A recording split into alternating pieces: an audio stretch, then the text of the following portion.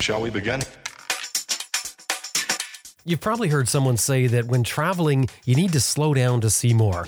Well, on this episode, we might twist that around for a different perspective. Also, on today's episode, we have our rider's skills segment, and the topic for this one is turning your bike around without making it into a 40-point turn. I'm Jim Martin. This is Adventure Rider Radio. Stay with us. We got a good one for you. Shall we begin?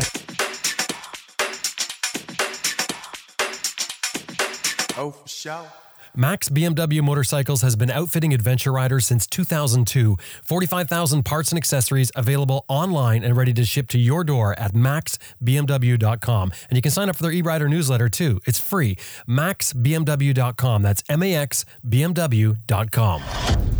Best Dressed Products is home of the Cycle Pump Tire Inflator, Tire Iron Bead Breaker, Easy Air Tire Gauge, and other adventure motorcycle gear. Whether you're on the road or off the road, you're going to want a compact and reliable tire inflation method. The Cycle Pump runs right off your bike's electrical system and will inflate a flat tire in less than 3 minutes. It's the one we use here at Adventure Rider Radio. Made in the USA and comes with a lifetime warranty. And Motorcycle Consumer News Magazine just chose the Cycle Pump as the MCM top pick in their recent compressor comparison. www.cyclepump.com.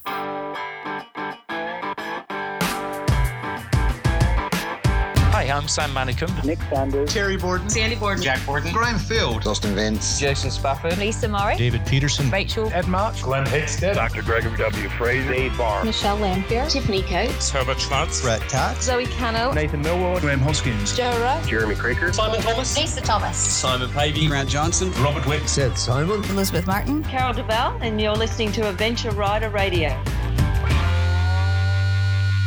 Green Chili Adventure Gear offers American-made, heavy-duty, innovative luggage systems for all types of motorcycles. Turn any dry bag into motorcycle luggage using their unique strapping system. And of course, Green Chili Adventure Gear is all tested in extreme weather and terrain to withstand the abuse of adventure riding. And that has gained them a top reputation for tough, reliable gear. www.greenchiliadv.com. That's www.greenchiliadv.com. The MotoBreeze chain oiler is powered by wind pressure that automatically adjusts for speed. No electrical or vacuum connections. It delivers oil to your chain with a felt pad that's mounted on your swing arm, which eliminates the problems of exposed nozzles near your sprockets. Get more miles from your chain and sprockets and forget about the messy spray oil. www.motobreeze.com. That's 2 I's in there. www.motobreeze.com.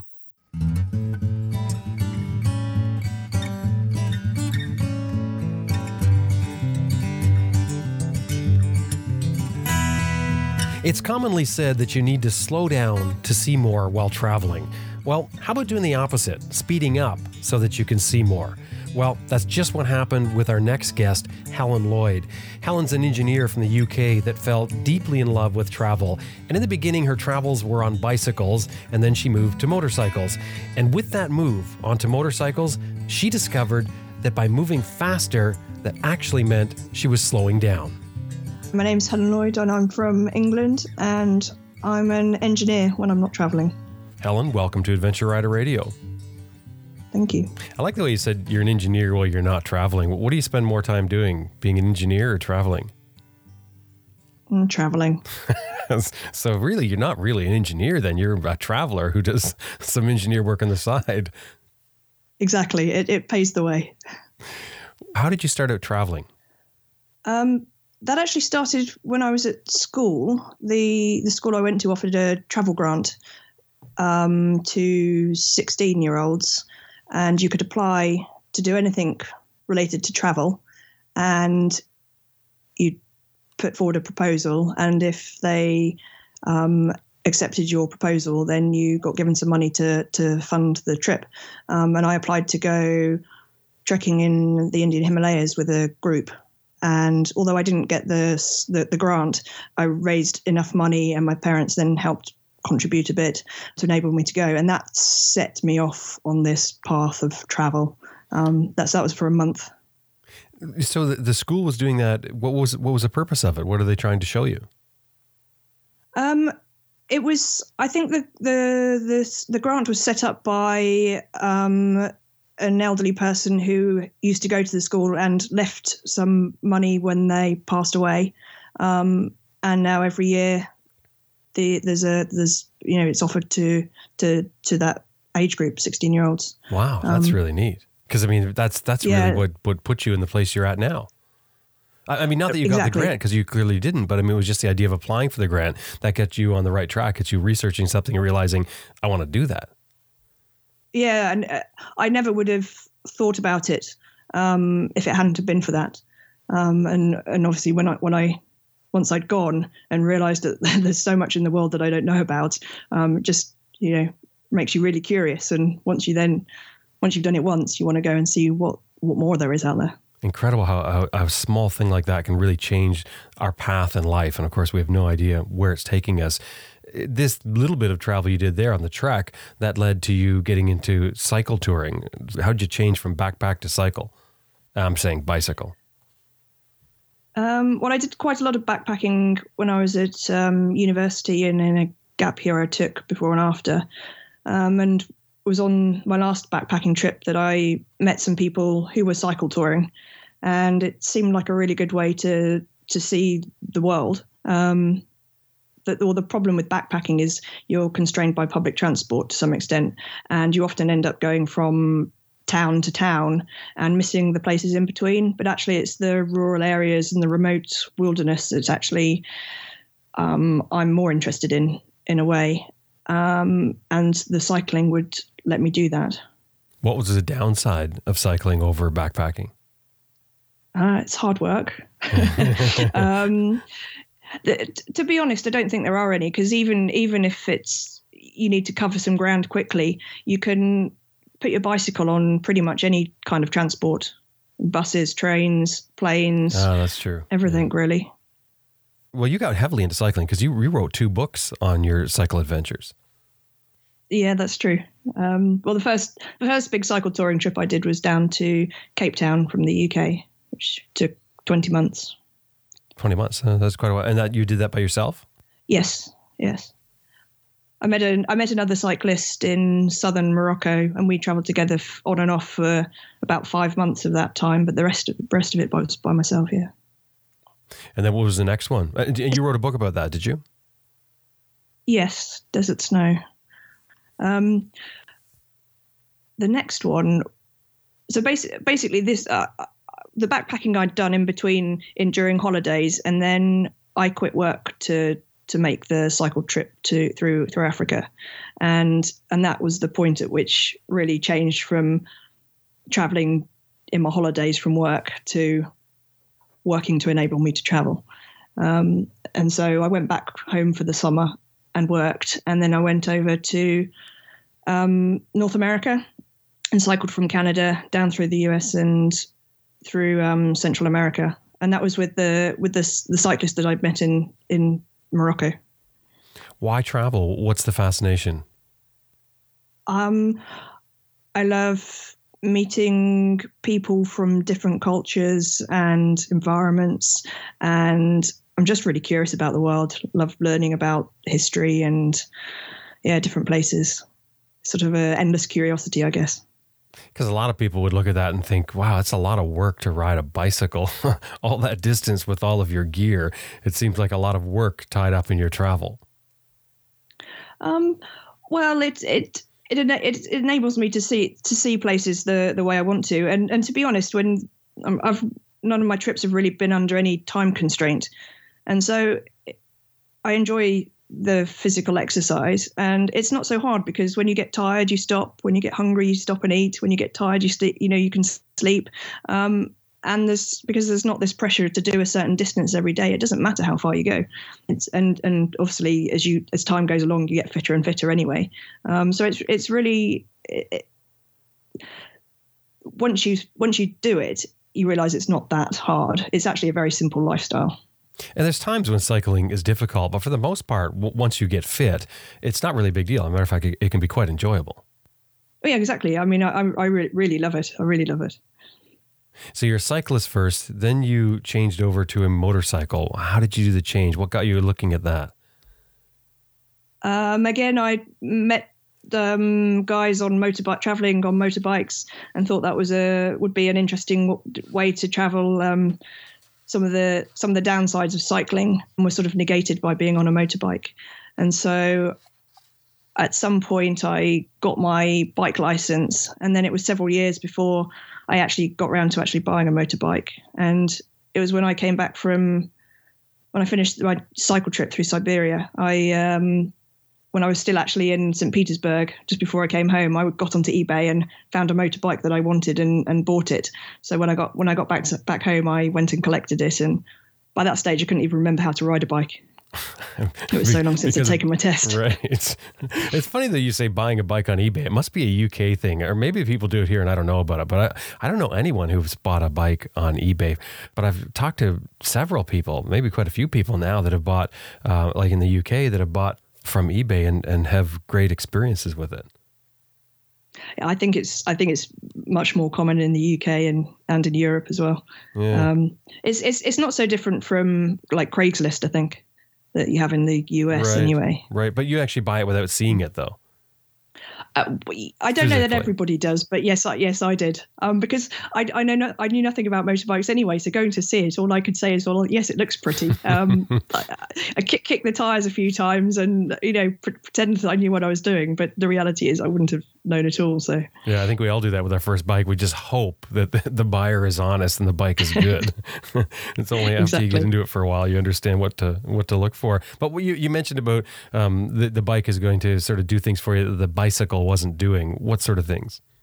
Well, it gave me an opportunity to go off the route that I would have been cycling, for example, taking detours, which when you pedal power is just distances are too big to really contemplate, whereas the motorbike would allow you to take those detours.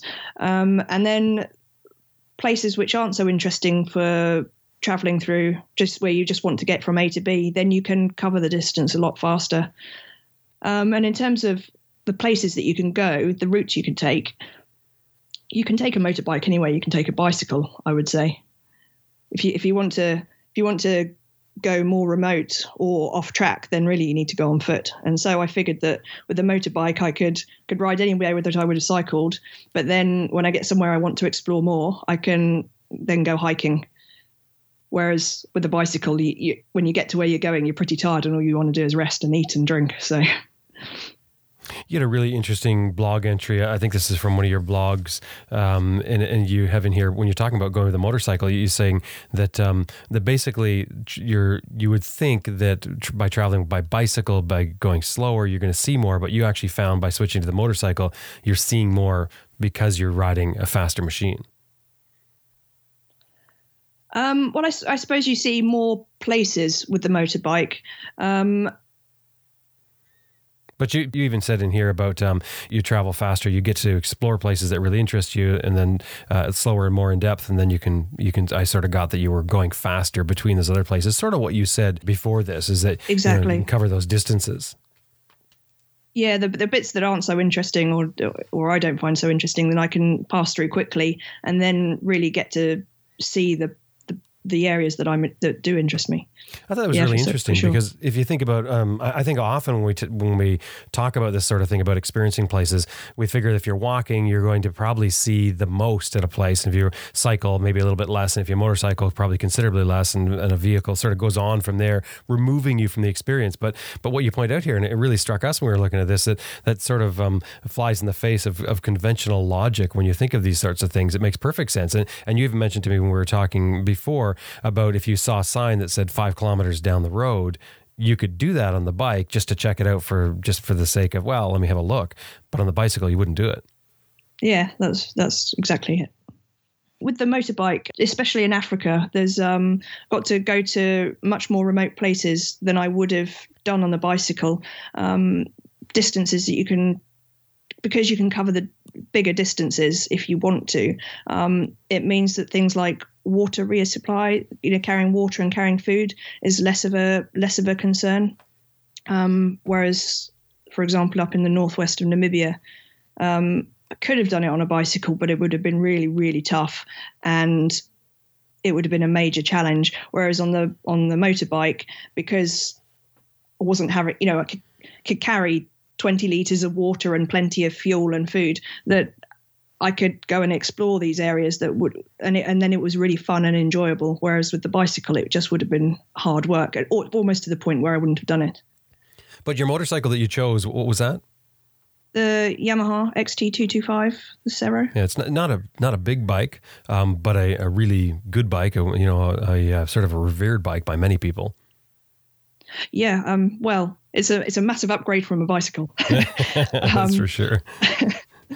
The reason I got it was because I'm not an experienced rider. So I wanted something basically that was lightweight that I could pick up when I drop it, and something that I'm not very tall, so something that I could put my feet down and just be comfortable on, and that would be fun to ride. I didn't want some big bulky thing that I was always, worrying about taking rough roads because the bike was too much for me. Whereas the Cero for me was ideal. There wasn't anywhere that I didn't think, I can't go.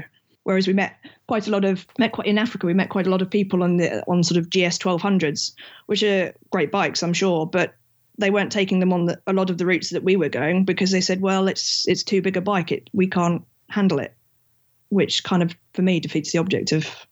With the XT225, you find there's no problem to load all your gear onto this? Oh, no. No, it's no problem. I just had a 50-litre roll bag strapped to the back, and then a 40-litre day sack, which pretty much only had the tent in it, and then any extra water or food that we might need on longer bits between stop points. You started out riding with someone else? Through Africa. I thought with your motorcycle, I think you got it in 2015? Yes, that sounds right. Right, and then you set off for sort of a European ride to get the feel of things? Yeah, exactly. I was traveling with my partner at the time. The original plan was actually to ride through Europe and then ship the bike to Egypt and travel south. But we were having difficulty arranging or finding out about shipping the bikes from Europe to Egypt. And because I had a bit of work to do anyway, we decided to ride back through Europe to the UK and ship the bikes to Cape Town and do the route coming up north.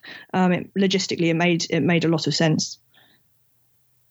Mechanically, with the motorcycle, as you're starting to get into riding, are you finding it sort of problematic compared to the bicycle? Bicycles are pretty simple. Bicycles are pretty simple. The motorbike, again, it's not that bad. I'm an engineer, I guess, by profession, although very much an office-based one. But although I don't know anything about motorbikes, I'm not scared of picking up a manual and following instructions if I have the right tools. And actually, when we were in Bulgaria, we got to Bulgaria and the engine seized on my bike.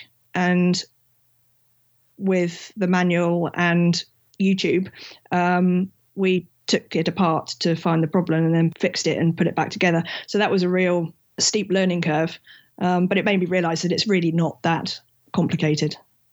Well, for an engineer, it may not be. I think for many people, it can be kind of complicated. But I guess, yeah, so you weren't worried about it. It's not something it wasn't a concern for you, obviously, when you switched to a motorcycle. You just figured it out. I'm very much, I'll figure it out when I need to.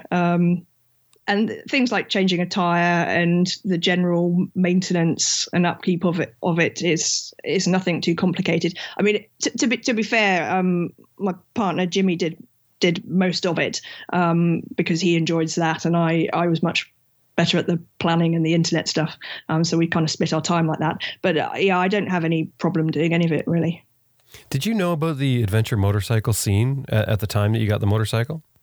Yes, from the cycling. There's a few events in the UK.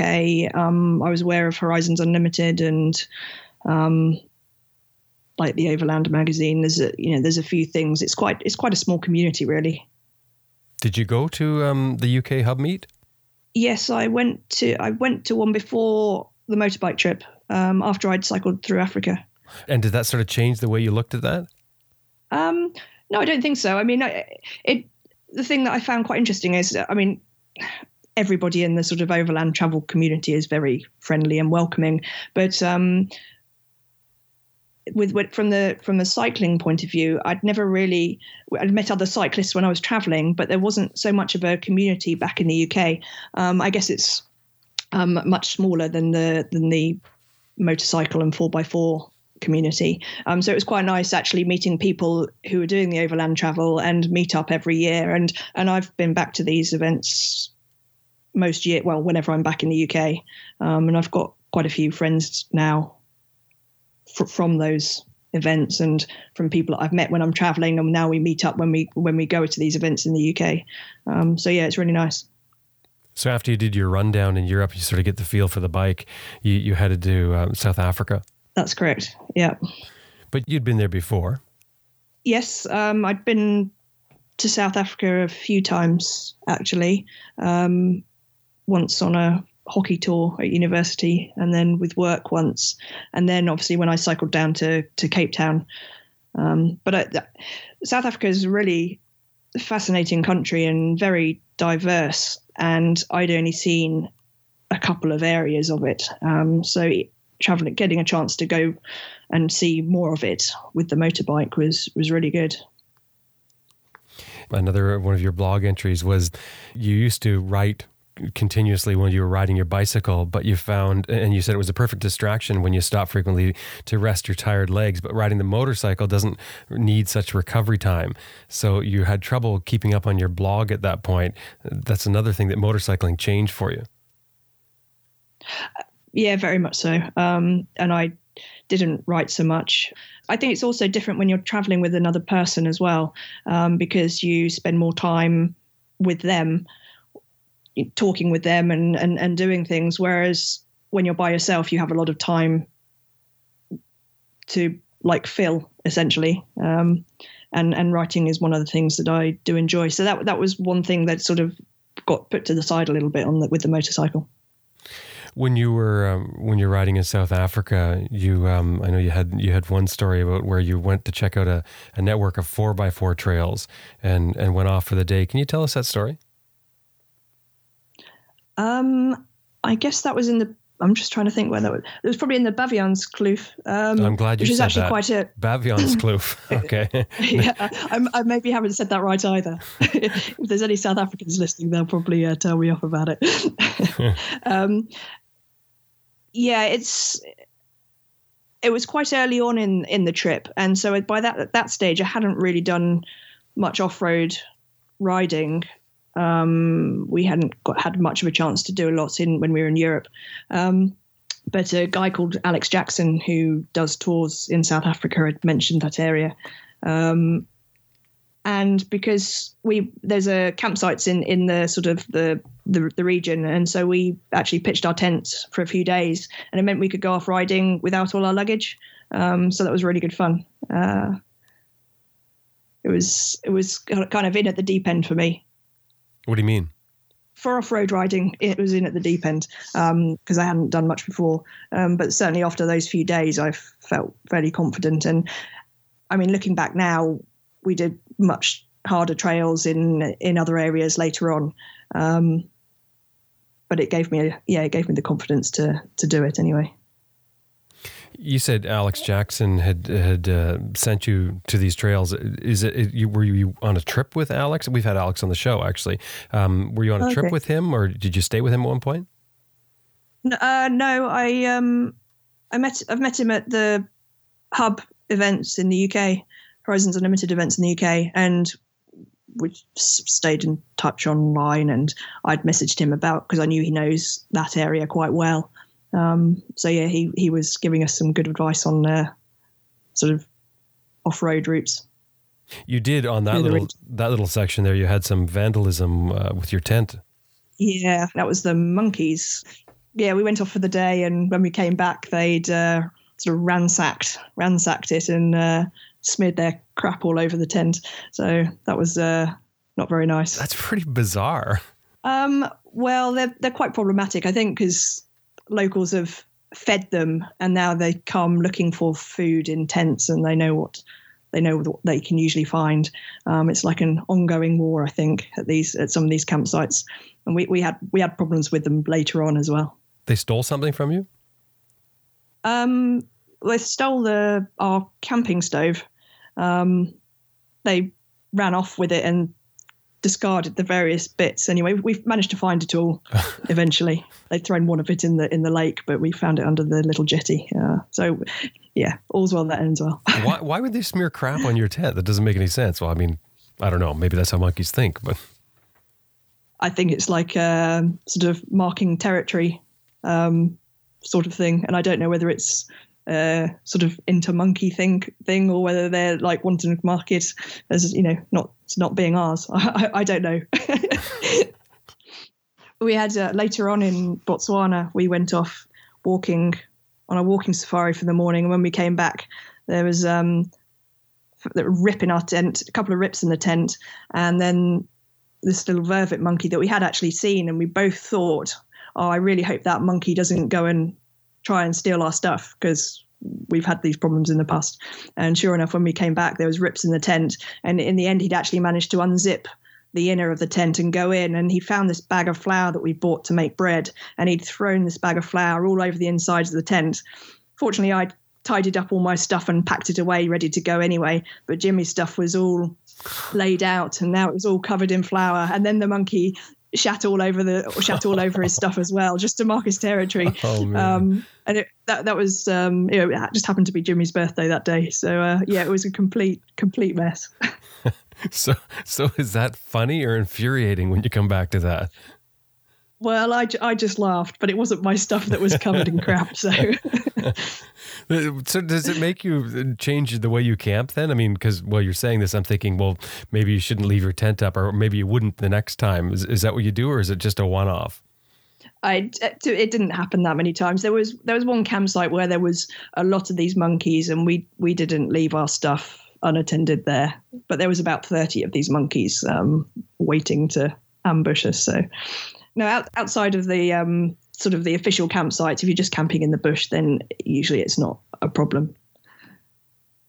So it's those paid campgrounds, those arranged campgrounds that tend to attract them.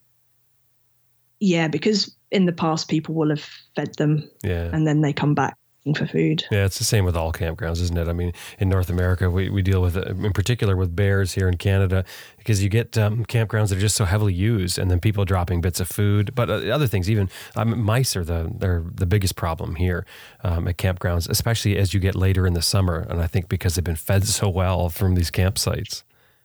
Yeah, it's exactly the same thing. You almost get hit by lightning too at one point. In Lesotho. It's actually, I think it's the country that has the most deaths by lightning strike, or the most lightning strikes per area. We were getting ready to leave one morning, and it was raining a little bit, but not bad. And then we sort of heard the thunder, and we were wondering whether to hold off or not. And I was stood one side of Jimmy's bike, and Jimmy was at the other side. And just as we were debating, the flash of lightning struck the bike and scared us a lot. Well, anyway, we went inside and waited it out. That is bizarre. I've never heard of a place be referred to as having the most lightning strikes. Did you find that out before or after this? No, after. And that was pretty much just the start of the rains. There'd been a massive drought in the region, and even when we were in the Drakensberg region of South Africa, which is sort of runs alongside Lesotho, there was these fantastic lightning storms on a regular basis, and anyone you speak to knows someone that's been struck by lightning. To varying degrees, so it's a regular occurrence around there. Yeah. Why would people get struck by lightning more commonly there? Just the frequency of it.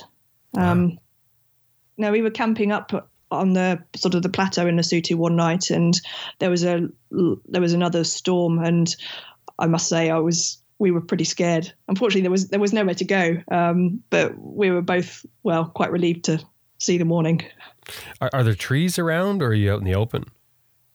No, it's all very open. Yeah, which would make more sense. I mean, lightning striking the tallest thing, which I guess would be you guys, or the best conductor, which would have been the motorcycle between the two of you. The motorbike. Yeah. I don't know what the best advice is for when you're actually riding a motorbike. What you should do.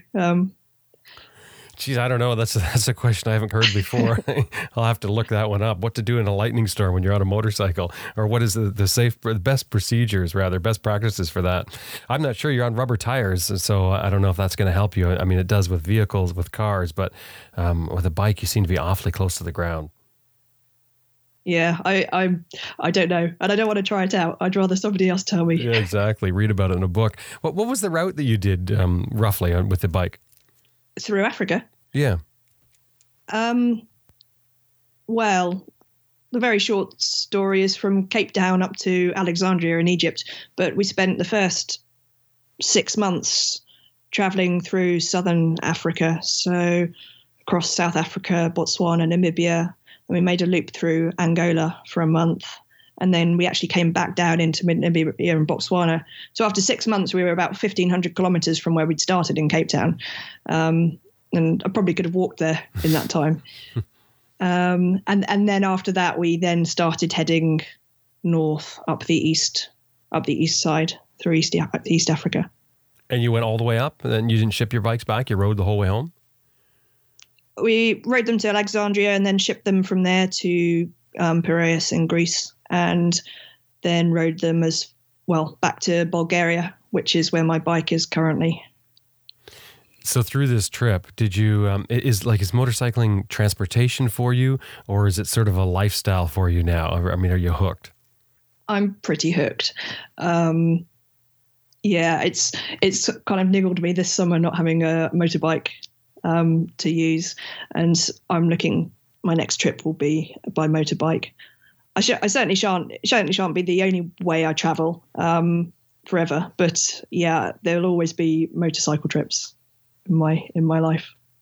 What is it about it that do you find so fascinating, that traveling by motorcycle? I think it's the freedom, being able to go where you want, when you want, and it's just really good fun. It's like the compared to the cycling, the traveling by motorbike is just one big holiday. Like every day was great. Because you can just get on a ride. There's no real physical pain to it, I guess. And not only that, I mean, with the bicycle, and I'm not putting it down because I think cycling's amazing too, but you spend a lot more time in the one area. So if you get on a boring stretch of road, you're on it for a long time on a bicycle. Yeah, exactly. What's changed with you as far as a traveler? Like, obviously your mode of transportation's changed, but has it changed you as far as being a traveler? I'm not sure. I possibly not. I think most of I've changed. It certainly changed as a person since I started making these long journeys from the cycling. But I think that was because that was what I did first of all. The motorcycle travel is really an extension of the cycling in a way. I travel in a very similar style. I still travel very slowly. A lot of people do a journey from Cape Town to Cairo in 3 months, and it took us 15 months. And I still travel on a budget and sleep in my tent whenever I can, and I like the wilderness. So in that, and when I get to towns, I like meeting people, and whether it's you're on a bicycle or a motorbike, you can do all of those things. Well, you mentioned about when you come into town, you like to meet new people. What do you do? Like, you're traveling very slow, so I'm curious as to what are you spending your time doing? That's a very good question. Well, traveling slow, but certainly with the motorbike, we when we get somewhere, we would spend time in a place. It gives you a chance to go look at sites, but also I really enjoy walking, and so we'd go hiking for several days at a time, and just store the bike somewhere and go off walking. And so the motorbike, it gives you a chance to do other things as well.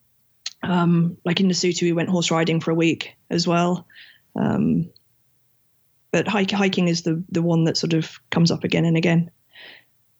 So you take a tour to go on for horseback riding? You took a tour for that?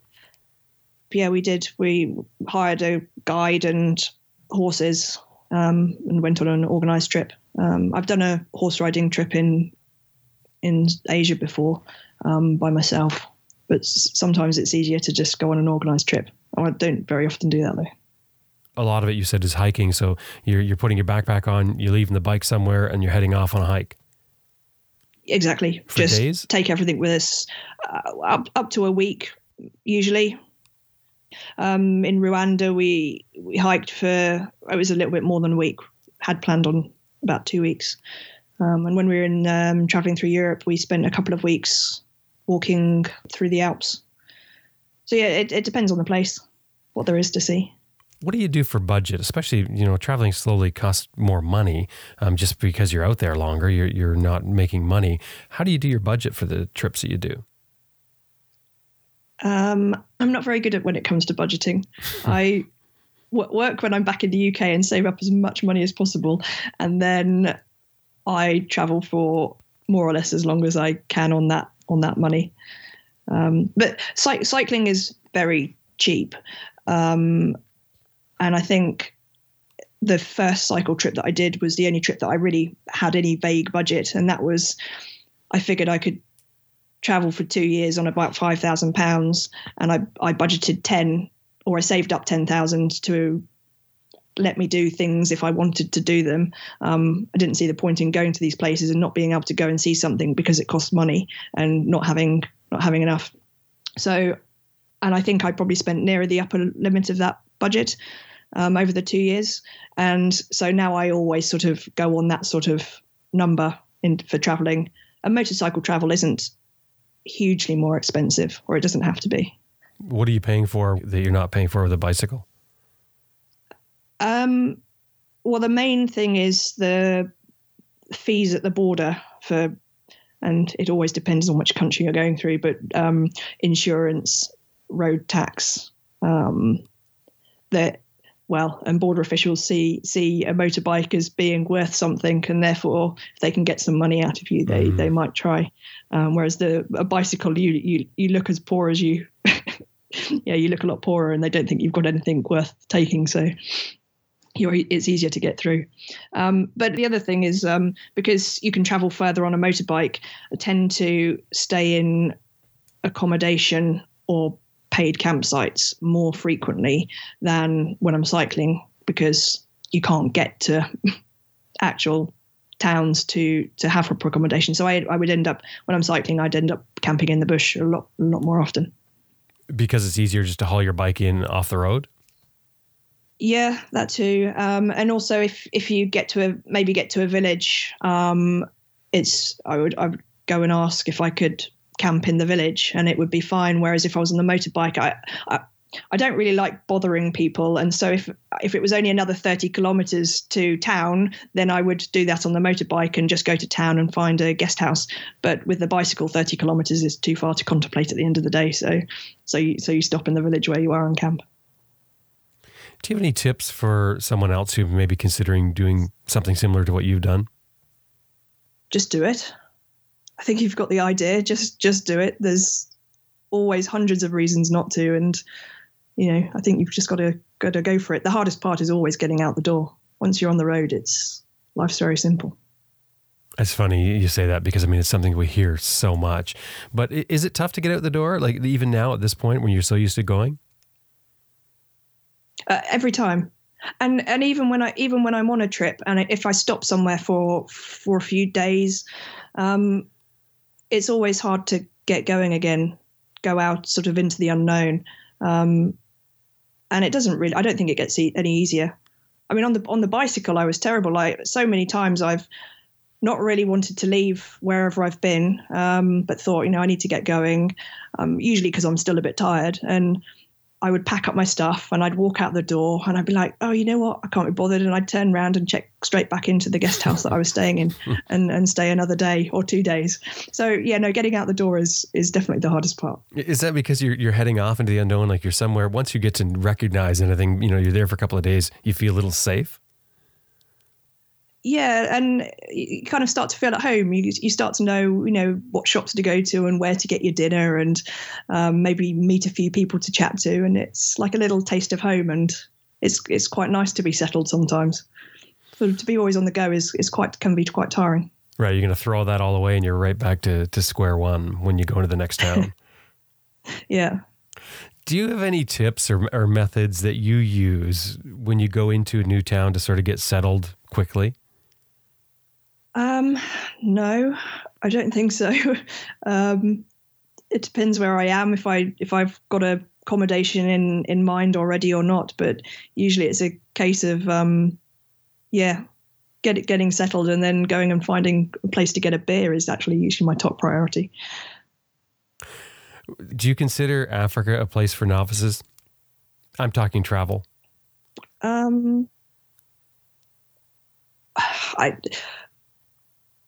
There's different places. I mean, Africa is like a massive continent.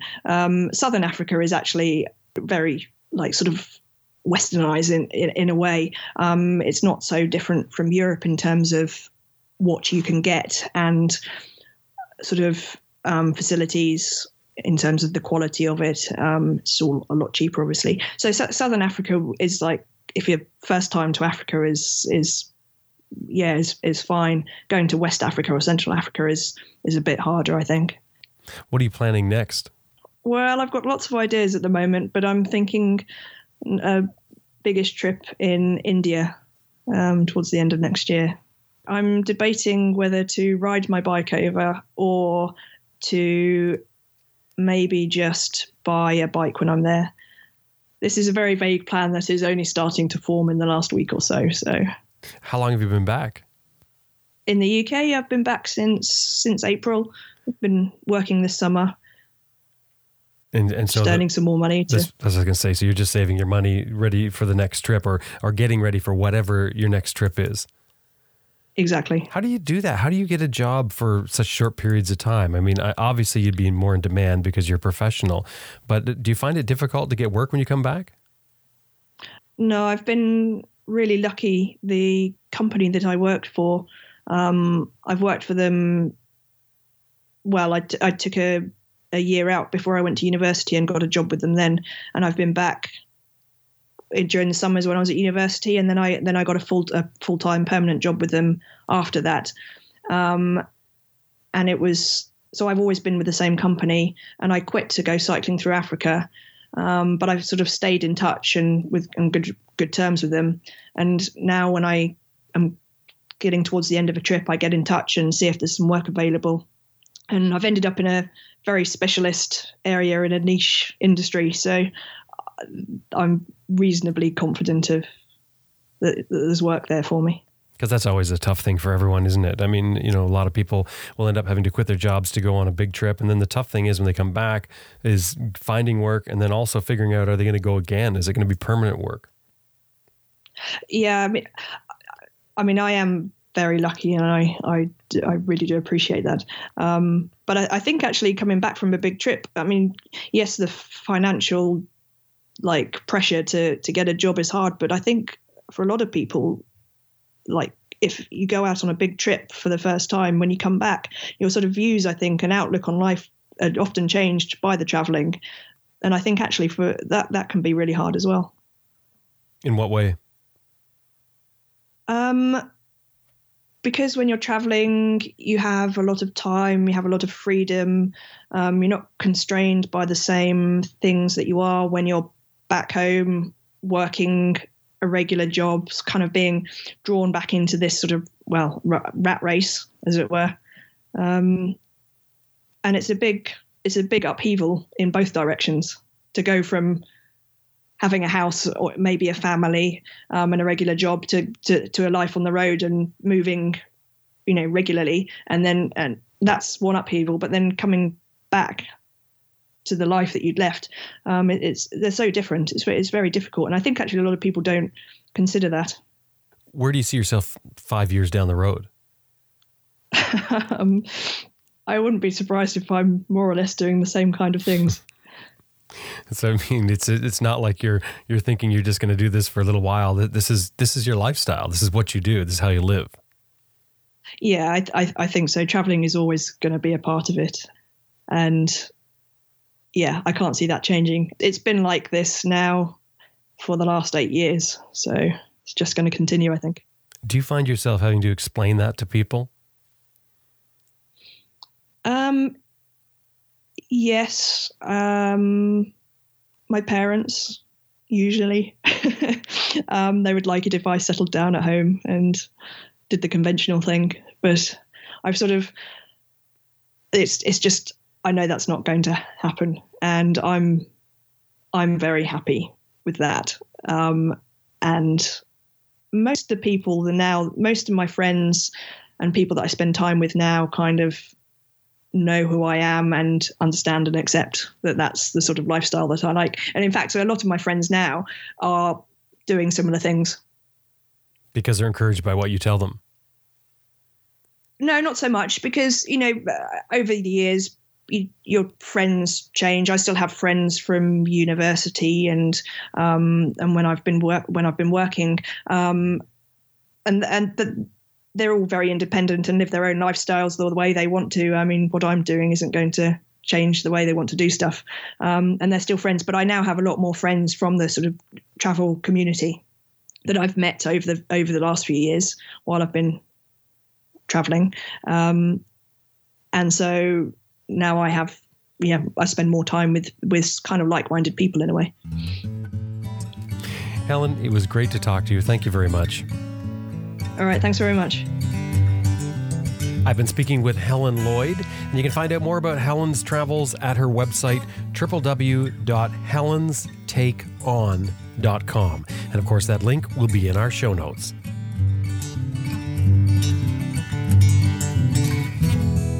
Well, we're going to take just a short little break and thank a couple of sponsors that helped make this episode possible for you today. And the first one is Motobird Adventures. It's a company out of California that specializes in women motorcycle adventures. It's called Motobird Adventures, and it's run by a passionate rider named Carrie Doherty.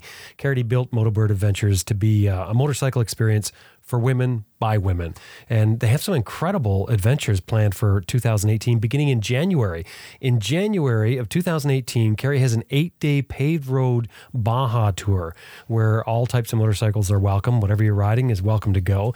And as I'm sure you realize, while it's freezing cold in the north, it's probably the perfect time to ride Baja. And Carrie says you're going to be seeing baby gray whales very up close and personal on this trip, as well as experiencing incredible roads and landscapes of Baja. So drop by our website, www.motobirdadventures.com. And of course, make sure you mention to her that you heard about Motobird through Adventure Rider Radio. That's www.motobirdadventures.com. And she's got a lot more dates for 2018 than that. And the other one is IMS Products, makers of exceptional motorcycle products for over 40 years. And yes, they make fuel tanks, they make shift levers, and yes, the IMS logo is all over the off-road race scene, but they also make a full line of foot pegs for us adventure riders. Now you should drop by their website and look at the ADV1 and the ADV2 pegs. These pegs are larger than most of the pegs you're going to find in the industry, but they've been tested out by some top riders and they absolutely love them. As a matter of fact, I remember IMS owner Scott Wright told me a story about meeting a rider at a show that literally laughed at the ADV peg because it was so big. He mocked it. He really made a big scene of it. Well, to make a long story short, Scott had him try the pegs, and basically what happened was he came back and ate crow. He thought the pegs were not only good, but he actually really loved them, like really loved the large platform. So it turns out he was an accomplished rider. He's now a huge advocate for IMS ADV pegs. So drop by their website, www.imsproducts.com. Send them an email about your needs, talk with them. And of course, anytime you're talking with them about your pegs or anything for that matter, make sure you throw in Adventure Rider Radio. Let them know you heard them here.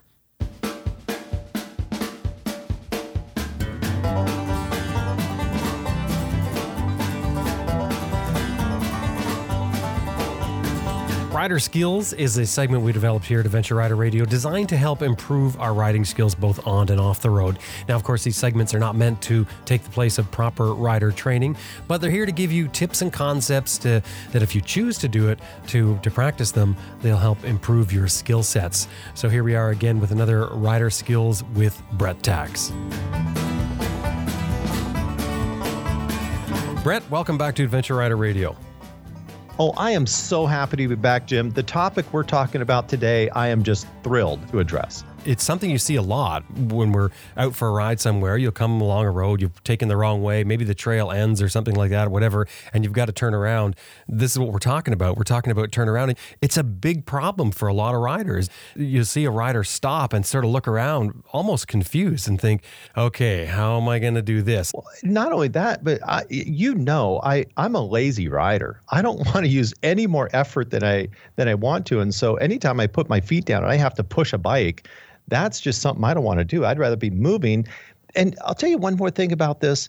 When I talk about making U-turns, so many riders just poo-poo it. They just say, hey, this is just not a big deal. It's I'll just stop and turn the bike around. And they look like Austin Powers as they turn their bike, back and forth.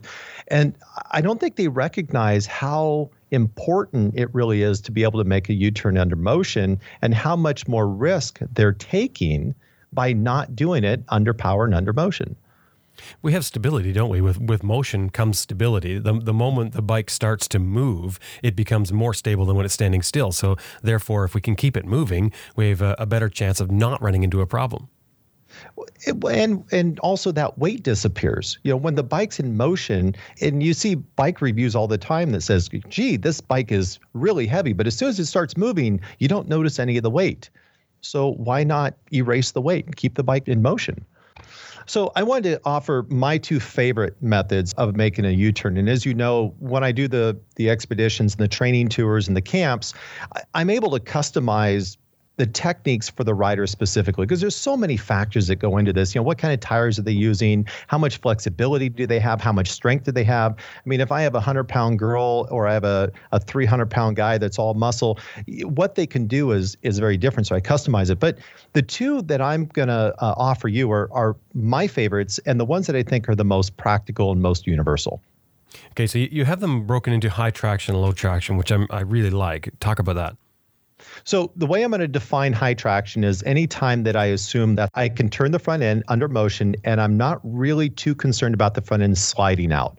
So if I'm on asphalt, that's high traction. If I'm on hard packed gravel, these service roads, that's a high traction to me. If I'm on dirt that's hard packed and dry, that's going to be high traction. If I have knobby tires in some gravel, that may be high traction. Low traction is, of course, just the opposite of that. That's the mud, that's the sand, that's the gravel, that's the off-camber roads. That's my street tires on a grass field. Those are going to be low traction. And they're very different techniques that I'm going to employ depending on what environment I'm going to ride into or make a U-turn in.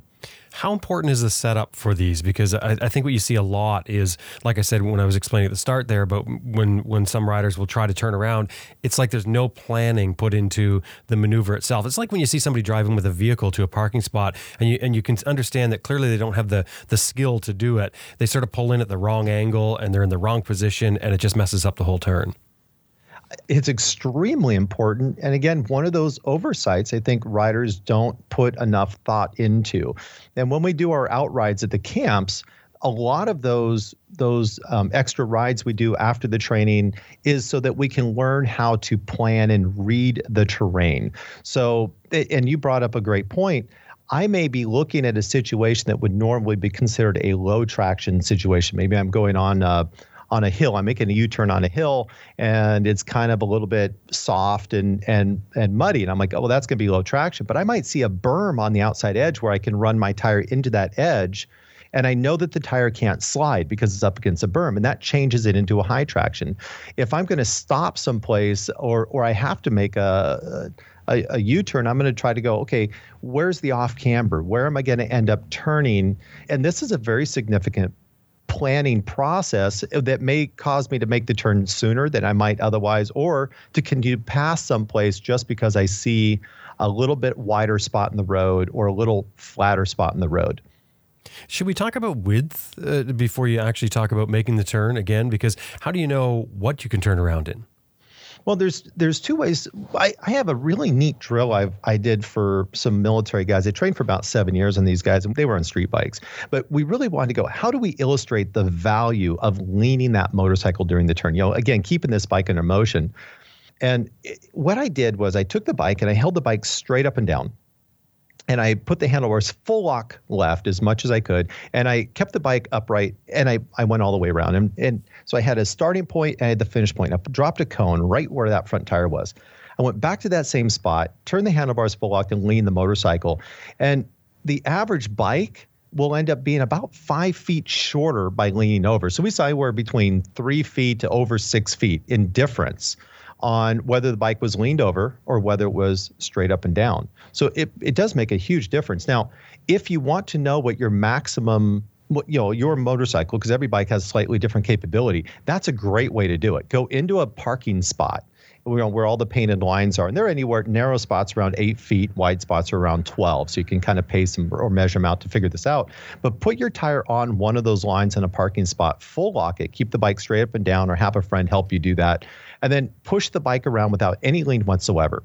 And that'll tell you what your maximum U-turn capability is. And I say maximum because that's at full lock with the bike straight up and down. Of course, if you lean the bike, it's going to be smaller. And that's a great way to figure out what's my target. And it can be slightly different from bike to bike, depending on how far the bike will go to full lock, as well as the wheelbase. Yeah, so wheelbase is one of the factors that plays into it, but the other factors are the tires that are on it. Narrower tires actually turn tighter than the wider tires because they have to lean over to get onto the narrower radius of the tire itself. But it's also just the steering lock at the stem. And you'll notice that when you get off your adventure bike and you jump onto your street bikes often have less wheel lock or less steering radius at the handlebars. So they will vary from bike to bike, but it's not necessarily, it's a 1200, it needs more space, because that's not the case. You really have to look at each individual bike to determine what is that bike's capability. And again, that's where when I do the training, those are some of the factors I have to come into place. What is that bike capable? What is that rider? What are they on? And I can't just go, it's a little bike, so it has to be a tighter U-turn. It's not always the case. Okay, so 2 methods for turning around. We're going to talk about high traction and low traction. Let's start with the high traction. That's good because that one is fun, and it really impresses your friends if you can do this well. And it's the one that allows me to use that sidewall radius, and I can get a tighter turn. Hey, wait a second. Are we doing this to look impressive, or are we doing this to turn around? Or is looking impressive the sign of a good turnaround? Well, one of the classes I teach, I call poser skills. And the truth is, every skill I teach is very, very practical and about developing skilled riders, but they're also the ones that just look really good when people are watching you. Right. So I personally think looking good is an important aspect of this. However, when you can run at speed and you can do a high speed or higher speed U-turn, these higher traction U-turns, you can make a tighter turn. Because you can roll the bike onto the sidewall. So I'm going to use the momentum to help get the bike to turn around. I'm also going to use the fact that it's going to actually want to fall over, and that allows it to tighten up on its radius. So here's how I'm going to do this. I'm going to approach the area and make a U-turn on. And what I recommend at the end of the talk here is a couple ways to do this for the listeners. But I'm going to approach the place, I'm going to make the U-turn. And I'm going to carry in higher momentum or higher speed than I'm going to want to make the U-turn. And what I want to do is be able to brake very late. And this allows me to carry momentum into the turn or a little forward push. Just before I make the turn, I'm going to cut all the power. I'm going to pull the clutch completely in. And that takes away the gyroscopic stability of the flywheel. Because when that's spinning up, it's actually making the bike more resistant to turning. The other thing I'm doing is when I brake at the very last moment, I'm also taking the gyroscopic stability away from the tire, but not all of it. So those wheels are spinning front and back. They're keeping it stable. That allows the bike to turn quicker. Turn the handlebars full lock, and I let the bike roll underneath me. That puts it onto the sidewall and tightens it up. Now, as I just mentioned, I took away all the stability. I took away the gyroscopes. I took away my momentum. I took away everything. So as soon as I turn those handlebars full lock and that bike starts to turn, that's also adding friction in on the tire, and that's continuing to scrub speed. At some point, the bike's just going to fall over. So the way I keep it from doing that is as soon as the wheel is pointed in the direction I want to be going, if it's a full 180-degree U-turn, then that's back where I came from, of course. I'm going to add power back in very quick. I'm going to have the motor revved up some so I don't stall it. And I'm going to add power through the friction zone or through the clutch. And when I add that power, it's going to pull that bike straight back up, back into a stable position. That's how I keep the bike from actually falling over. Because once I cut all the power and cut all those stability factors, eventually it's going to fall. So that is our resting process. If I get the timing wrong, you can actually fix it by adding that power just a little bit early, but not all the power. And so you're bringing that stability of the gyroscope back into the whole equation. It's a really neat technique to actually be doing. So you're not talking about spinning, you're not talking about locking up the rear wheel and skidding. You're talking about just basically doing a standard turnaround, but quickly.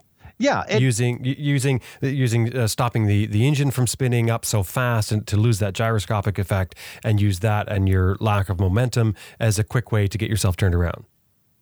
That's exactly what I'm talking about. I'm talking about using the momentum so you can roll onto the sidewall, get the bike to full lock so it'll turn around in the shortest area you can. Now, using a rear wheel lockup to change direction, or when that bike turns around, when you're really good at this, you can actually get the bike turned around and add power much faster to get the back end to break loose and spin, and that'll pivot the back of the bike into new direction. Like I said, when we do the lessons and when we do this as a class, we can go into all these other elements and facets that are not incorrect. They're just different ways to do it. My favorite is just going in, cutting that power, letting it roll onto the sidewall, point it the new direction, add power, stand that bike back up. And it looks really good. Okay. And the other thing I was going to mention about either one of these turnarounds is that also one of the other advantages of knowing how to turn around, let's say a little bit quicker and a little bit smoother, is that you're not sitting on the road or the trail sideways, blocking traffic or becoming a possible hazard while you're trying to get turned around. You know, you're on some muddy logging road and you're trying to get turned around. And if you're sitting there sideways, I mean, you're at real risk of having some truck come up onto you or any situation. I mean, I think you can sort of let your imagination run wild with that.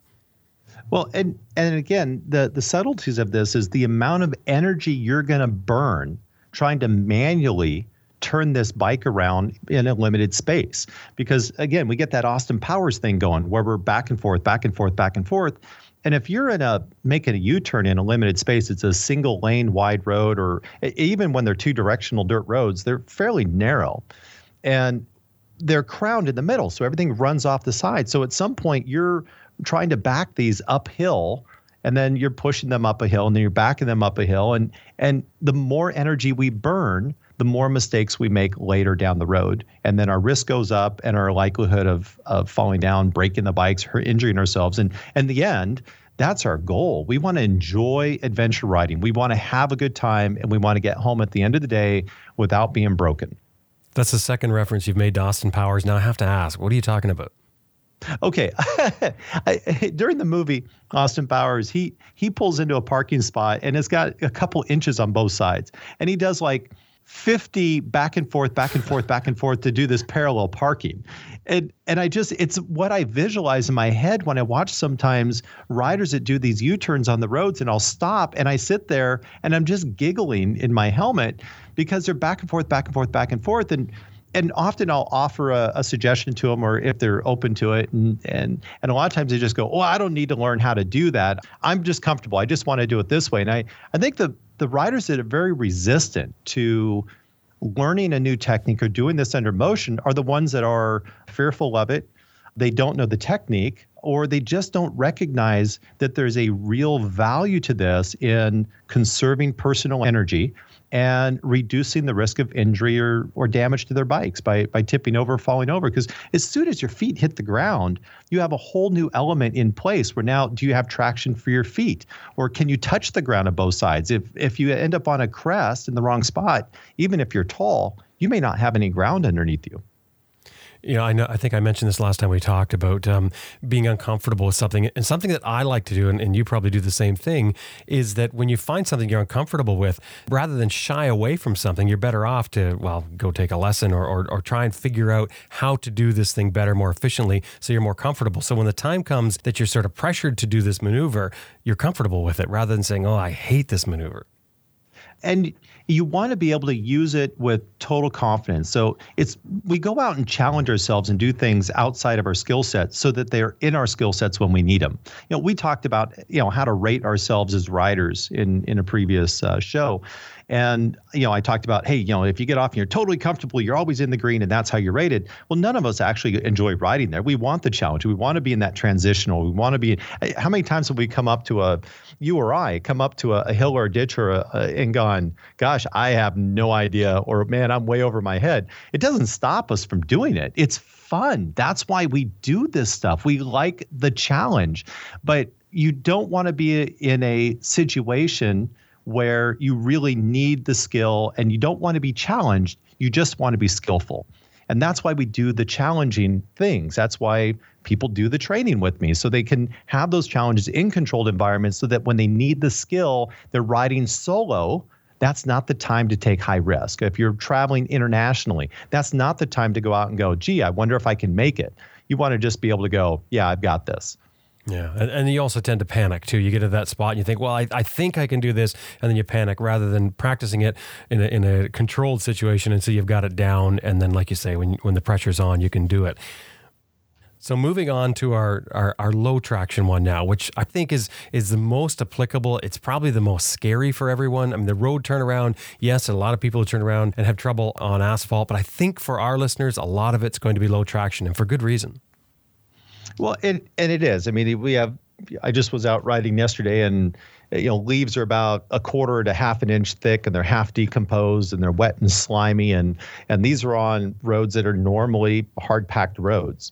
And of course, it's wintertime up here, so everything's wet, everything's slimy, and those are the situations that can be the most intimidating, and often the ones with the most limited space. That's when we get off onto those side roads or those side trails. Let's take this really slowly, the low traction one. So do we start with the approach? I do exactly the same thing I do with the high traction. Is before I make a choice to make a turn, I need to scan the ground entirely. I need to know, where am I going to make my turn, and where am I going to come out of it, and what's going to happen in the middle. The last thing you want to do is start a low traction turn, get halfway through, and then realize there's a root that's right where you're turning the tire that's all covered in moss and slime. And now when you hit that with the front tire, it's going to cause you to slide. The other thing is, when we scan this, and we haven't addressed this yet on this particular talk, but when I make this turn, I can't be looking at the ground during the turn.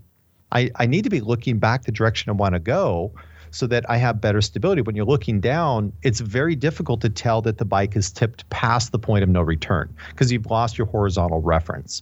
So I need to scan that ground before I go in, and that's all during the approach. Okay, so on the approach, when you're scanning the ground, what are you looking for?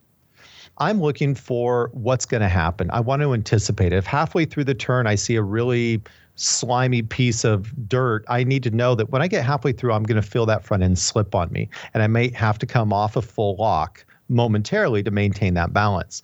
I want to have some idea what's going to happen. And of course, I'm looking for the best traction.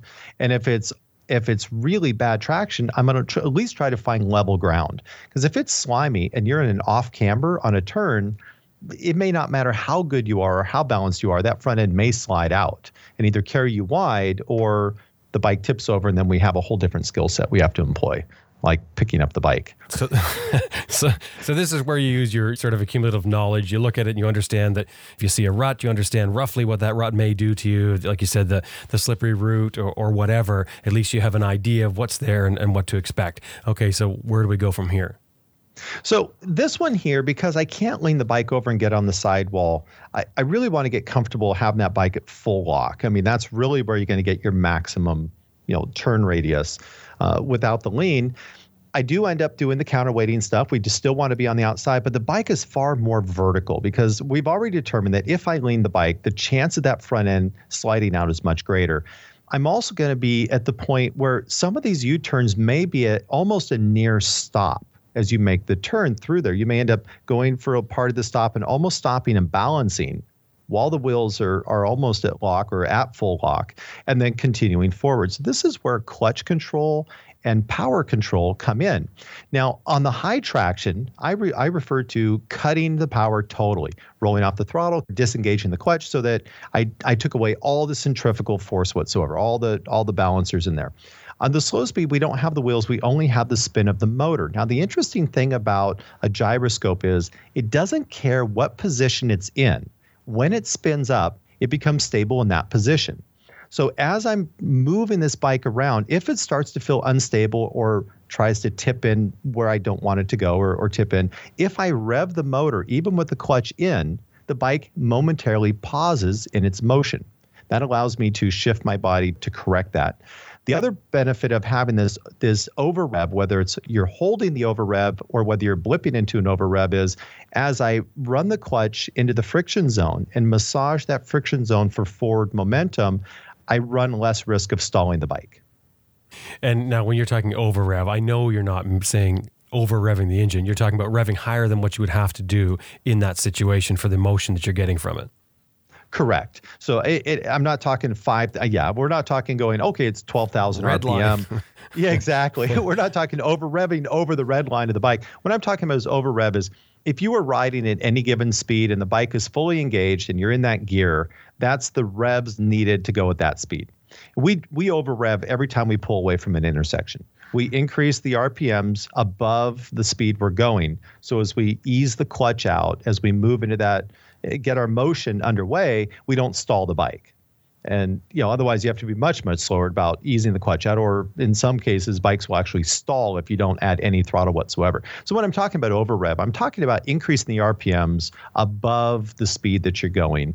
And the blipping may be much higher. I mean, you may be going from 1,000 RPM at idle up to maybe even as much as 2,000 RPM, but we're not talking 6,000, 8,000 RPM. So the key point here, a few of the key points, one of them you mentioned locking the steering, and you've talked about this many times. How does locking the steering stabilize the bike or help stabilize it?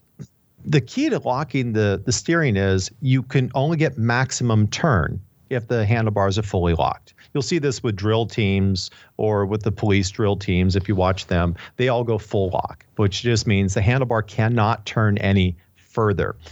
When you're doing a turn like this, the idea is you go full lock. As we know, the wheel, generally, they move left and right to maintain stability.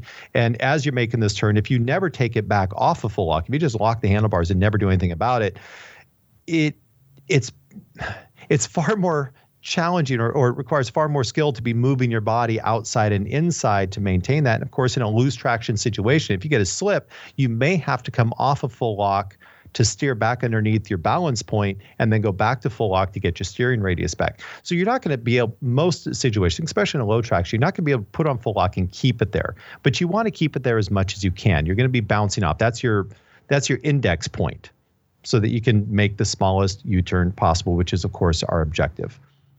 So what's the big difference between the low traction and the high traction turn? Is it just the speed at which you come up to it? The speed and the technique. The high speed requires you, it's actually beneficial in the fact that we get a tighter radius. So it's not as critical to go full lock to the handlebar. You have more flexibility. You're removing all the power for forward motion, and you're actually just using the momentum of your approach to carry you completely through the turn. And you're going to expect the bike to feel like it wants to fall over by the time you get to your end of your turn. And you're going to use power, adding that power to stand the bike back up. So when we do a low speed, we're not going to disengage power. We're going to keep right at the low edge of keeping forward momentum. We're not going to have any momentum coming in. So it's going to be all about us keeping the bike vertical and balancing the bike ourselves. We don't have any momentum to keep the balance, and we have to manage that power all the way through that turn. So very different techniques depending on what you want to employ and how you do that. And like I said, when we were talking before the show, we were just discussing it just a tad, and I'd mentioned to you that two different riders may use two different techniques on the exact same U-turn location. And that could be one has street tires and one has knobbies, and that'll change which technique you can use. One may have much more confidence in leaning the bike over. One may have less confidence in that. That's going to change that technique. You may have better skill sets on one or the other. So environment's partly how we choose what we do. The other one is the other facets or the other considerations that come into play. I'm just thinking of the different skills that you're going to use here. But what I want to ask about first, because you said two different things there. One, you said keeping the bike vertical because we're on slippery surface. And the other, you said about counterweighting. So how much counterweighting or how much leaning do we do, or do we not lean it at all when it comes to low traction situations? On low traction situations, your counterweight's going to be very minimal because we've already determined as a rider that we think that the front end is likely to slip out from underneath us if we lean the bike at all. And if you just imagine, turning on an off-camber road covered in mud, most of us go, ooh, that's not good, right? We're all going to agree. That's probably a situation where that front end's going to slip out. Yeah. So we're trying to keep the bike straight up and down, but because we have no gyroscopic balance of the bike, no flywheel and no speed, no momentum in the wheels to keep that bike balanced, we're the only thing keeping that bike from tipping over. And the bike has that neutral balance point, where it stands up on its own, but as you turn, that shifts just slightly. So your counterweight, although it won't be large because the bike's not leaning much, you'll still be shifting your weight just enough to keep that bike at that neutral balance. And this takes us all the way back to moving the bike without power and keeping that bike straight up and down and all these other skill sets we've approached. It's amazing how this stuff builds up on each other. But that's really the idea there is you're just trying to maintain just enough control so the bike doesn't tip over. And you also mentioned putting it at a full lock when we're turning around to get our tightest turn. Does that help stabilize the motorcycle when you actually have it on the stop, on the lock? It can, but it's limited. And because the wheels go back and forth, they have a little serpentine action when they're going down the road. And of course, you have the gyroscopic precession of the tires spinning that helps keep it balanced. So all of that is gone. So when you do the full lock, it can provide some balance, but that generally means you have just a little bit of push behind that front end. So that's where that gray zone, that little bit of power going forward helps keep you balanced. When the police do these type of drills, they'll trail the rear brake to try to use the torque of the rear brake to pull the bike back into an upright so it doesn't fall over. But the reason we're doing the full lock, Jim, is that's the way we get our maximum turn. Anytime you come off a block, you've just increased the radius of your U-turn. And because we've decided we're not leaning the bike over, we've already created a scenario where we're making a larger radius U-turn than in the high traction situation where we can roll over onto the sidewall. You also mentioned the gyroscopic effect of the engine, not the wheels in this case because we're moving very slowly, but the gyroscopic effect of the engine spinning up. Will all bikes feel that the same? Like, I know there's a big difference between something like, let's say, a KLR 650 and maybe a Tiger 800 as far as engine design goes. There will be a difference in the size of the flywheel. The larger the flywheel, the greater the effect. I think most people would understand that. The other that you're going to feel is, the twins, for example, if you have an old 1200 GS, they're set longitudinal. So when they spin up, you'll actually feel the bike pull to the right, where most of the bikes, the gyroscope spins forward. So any of the 4 cylinders or any of your twins, they generally spin forward. But it really just has to do with the size of the flywheel. So the bigger twins usually have a better effect than maybe a triple or 4-cylinder. But as a rider, you're just going to learn how your bike has effect. How much spin do you need to add into that to get that effect, or how little do you need? And that's going to come back down to individual ability and the bike and all those factors that we have to work in to customize a U-turn process for any specific rider. Now we're doing this turn. Are we sitting or standing? We can do it either way. Because for off-road, I do like standing. As you know, we get more movement and greater effect, and the bike itself is lighter underneath it. But you can do this either way, standing or sitting. And in fact, I think for most riders, when they're first learning this process, they'll feel far more comfortable in a sitting position. And there's so many times, probably, if I'm actually on a road in a ride, I would say the majority of the time I'm sitting or in a near sitting position. Okay, and what about wheel spin? We're trying to do this without any wheel spin, or do we want to goose the back end at times? You can actually slide the back end on either method, whether it's a low speed or a high speed. You can use wheel spin at the end of the U-turn to help steer the bike just a little bit more. You'll see this with motocross bikes, most examples. They'll come in and either slide the back end to get it pivoted in a direction and then spin it more with power to pivot the bike almost almost immediate. The front end has almost no turn whatsoever. It's almost like they pivot around the front end. On the big adventure bikes, we're not going to probably be that exaggerated, but it does give an illustration of how that can work. So yeah, as you come around towards the end of the stop, if you're very confident and you're very good about keeping over the top, and I usually do this in a standing position, not a sitting, then yeah, I can add power to the back, slide the back end around to tighten it up and ride out from there. And you really got to be on the clutch at that point, don't you? Because that's your bailout. You've always got to have the clutch, and you've got to be very good about knowing when the power engages and how much power you're going to get. And this includes the high traction situations, because it's using that clutch that pulls you out of the fall. Because essentially when you do this, you're letting the bike fall into the turn, you're using the power to stand it back up. On the low speed, you need it because you're keeping it under power the whole time. And if you're very jerky and it's getting spurts of power, then you're going to break traction at the back, or you're possibly going to push the front out from underneath the bike. And then, of course, now we're back to picking up the bikes. Okay, so let's talk about the exercise that you have for the listener.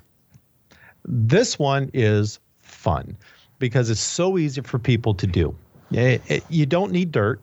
I do like to take away as much risk as possible when developing a new skill. So what I'm going to recommend is go to a parking spot. All you need is 4 parking spaces. You're going to go 2 parking spaces wide and 2 parking spaces deep. And this is going to be your drill practice. The first thing you'll do is you're going to go up and set your tire right next to the white line, either on the right side or the left side, depending what U-turn you want to do. And I want people to do that full lock test. I want them to do a full lock on the bike and then turn the bike around so they know exactly. And they can use a chalk mark or something on the ground so they know that's the smallest U-turn they can make at a full lock, and that every U-turn should be that small or smaller if they've perfected either of these techniques. That way they have a target. Then what they can do is go back out. They line up on that white line and they approach it, and they do either the high traction or the low traction technique. Now, the reason I recommend doing low traction practice in this high traction situation is that if for whatever reason either technique doesn't work out for you, you have a whole parking lot to go into. So don't let the bike fall down. Just stand it up, straighten it up, and ride off. It's right through the side of your practice area. We don't want people to hurt themselves tipping over. We don't want them to get pinned under their bikes, and we don't want them to damage their bikes. And this allows that situation. So here's what we're going to do. We're going to go back and we're going to practice the high speed. Come into it with a fairly high speed. And again, this is relative high speed, maybe 10 miles per hour, by the way, 10 or 15.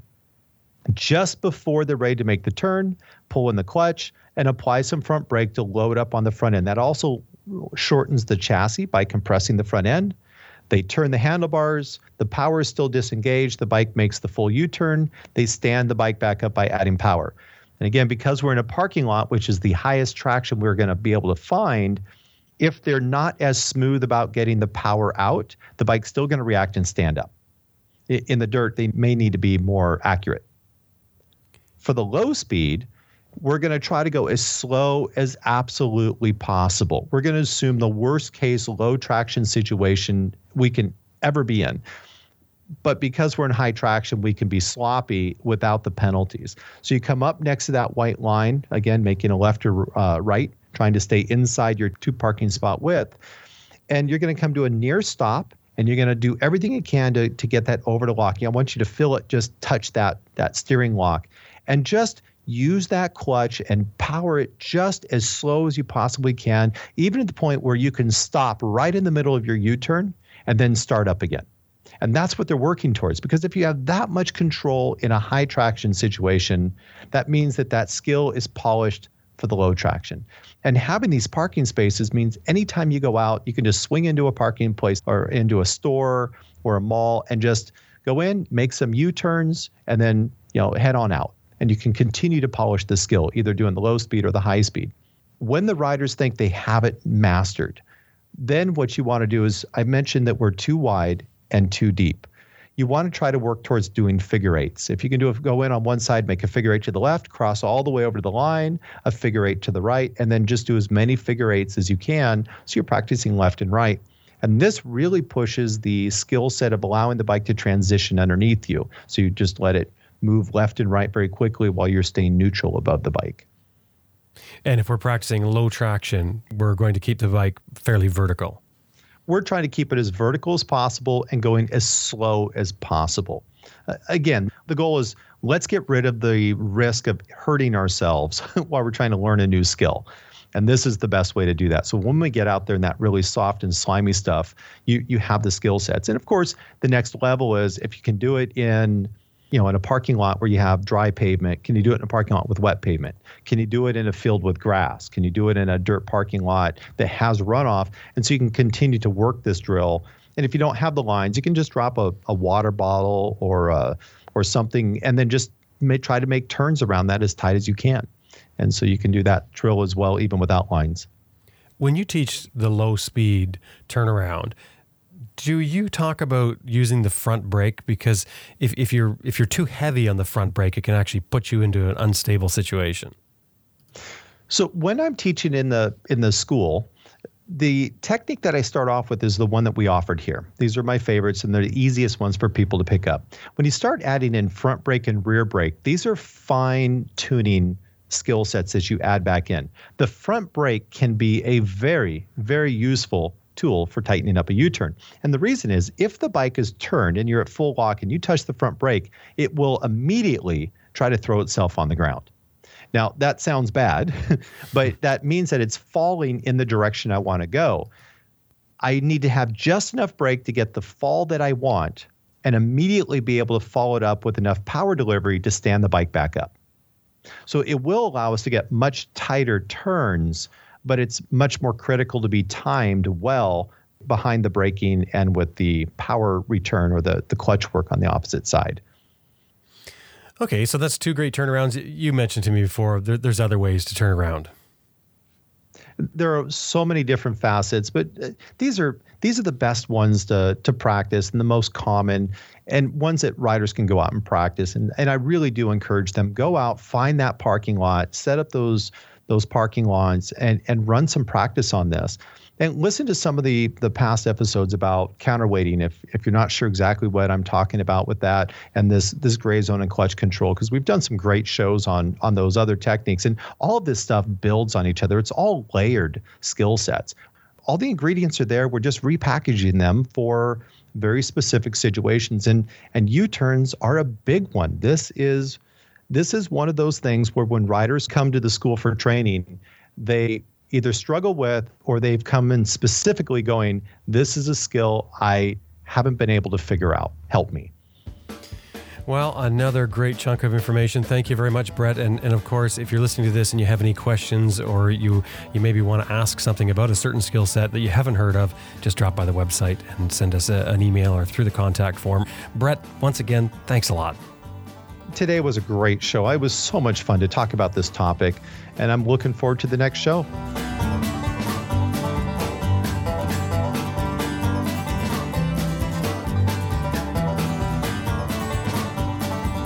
And that was our rider skills segment for this month. And I was speaking, of course, with Brett Tax. Brett is a professional motorcycle riding instructor, as well as one of the owners at Puget Sound Safety Off-Road.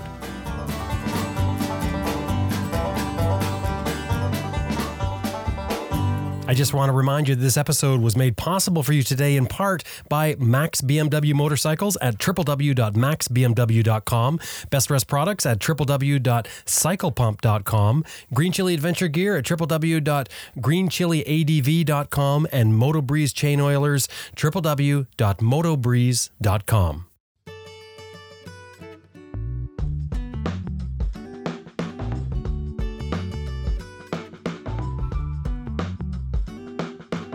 Well, that about wraps up another episode of Adventure Rider Radio, and we sure hope you enjoyed listening to it as much as we did making it. Special thanks to our producer, Elizabeth Martin, and to you, the listener. Thank you very much. Remember, you can drop by our website and listen to all of our shows, including our other show, which is called ARR Raw, which comes out once a month. It's sort of a round table or round campfire talk with a bunch of experienced travelers, and we talk about all kinds of things to do with motorcycle travel. All that available at our website, www.adventureriderradio.com.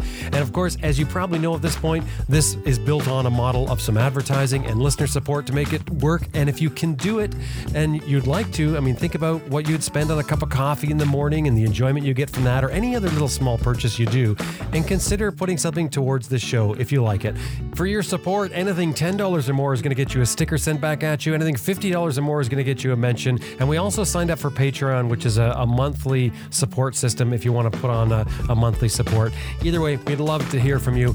And now it's time to get out there and ride your bike, unless, of course, it's snow and ice out. And then, well, there's not much you can do. Maybe go listen to some of the back episodes of Adventure Rider Radio. My name's Jim Martin. This is Adventure Rider Radio. See you next week.